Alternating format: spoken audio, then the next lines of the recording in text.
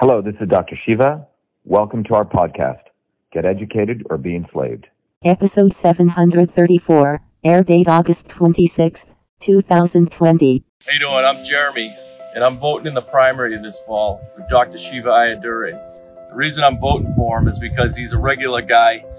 He worked his tail off ever since he was a little kid. He got his PhD from MIT. He started 7 successful businesses. He's an innovator. He's an inventor. He's works hard every day. I'm sick and tired of voting for lawyer, lobbyist type candidates who get into office and they do nothing but sit there and spend their time trying to get reelected.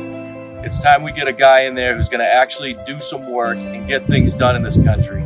So this year I'm voting for a proven MIT PhD scientist, inventor, and innovator who started 7 successful companies. Make your vote work for you and vote for a working class guy. Vote for Dr. Shiva Ayyadurai for U.S. Senate. This is Dr. Shiva Ayyadurai. Please remember to vote in the Republican primary on September 1st, and I approve this message.